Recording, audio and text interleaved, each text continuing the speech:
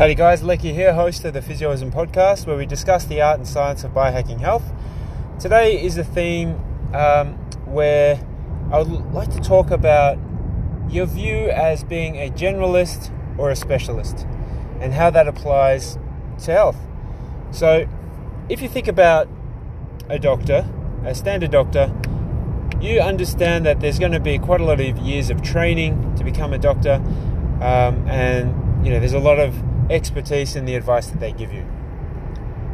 Then let's say your particular condition requires for you to go and see a specialist. Let's say you're going to have surgery for your bung shoulder. Your treating doctor will then write a referral letter for you to see an orthopedic surgeon. And that orthopedic surgeon has spent additional years studying on top of your standard medical degree in order to become a titled specialist. That's really interesting because you have a generalist in your everyday family doctor, and you have the orthopedic surgeon who's a specialist. Let's change the scenario. Let's say you have a plumbing issue. Okay? You call the plumber up, plumber comes by, tells you, that's a nasty looking problem you have there, and then he gives you the recommendation of a specialist plumber. Let's say it's an issue in the roof line, and then it requires more expertise, so you need to see or book in a roof plumber. Generalist, the plumber, the specialist. If I were to have my time again, now I'm 11 years along practicing as a physio, I started off very general.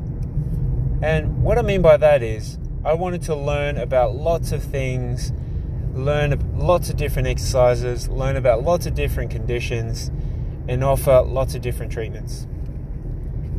In this view of being a specialist, I suppose I did have a view on specializing because in the scope of physiotherapy, I could be in the hospital, in the wards, helping you out of bed, getting you up and walking, trying to get some mobility back.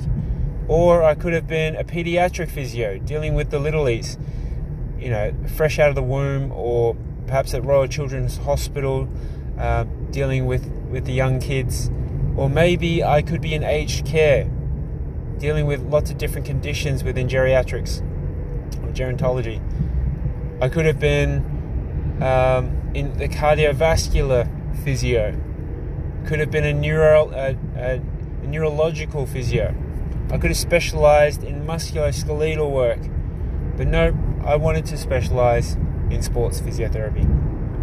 That's where I decided to narrow in. Unfortunately for me, I've described some events that I've been lucky enough to travel to and teams that I've been involved with in lots of different sports.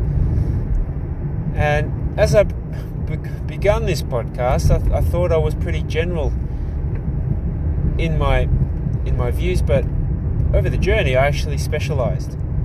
So in your particular field, are you looking to be a generalist or are you looking to be a specialist? I think the value that people have will naturally be skewed towards a specialist. If I went to a doctor and asked the family doc what he thought about my shoulder injury, I would appreciate and respect the opinion of a doctor. But if I went and asked the same questions to a shoulder specialist, whose bread and butter is treating those injuries, diagnosing them, operating on them, his experience would validate the course of action that he's recommending. Am I a candidate for surgery? Or he thinks, no, this is pretty bad, I think it's something I need to go in there and fix. Fair enough. You're the specialist. You've been doing this for how many years? Seen how many people? I'm not going to put up a fight. So, being a sports physio specialist, given that's the field that I enjoy and I've had the most experience in, when I give advice, given my experience, it can carry more weight compared to maybe another professional that hasn't had as much experience. Just a thought. That's our physioism for today. Have a good one. Bye.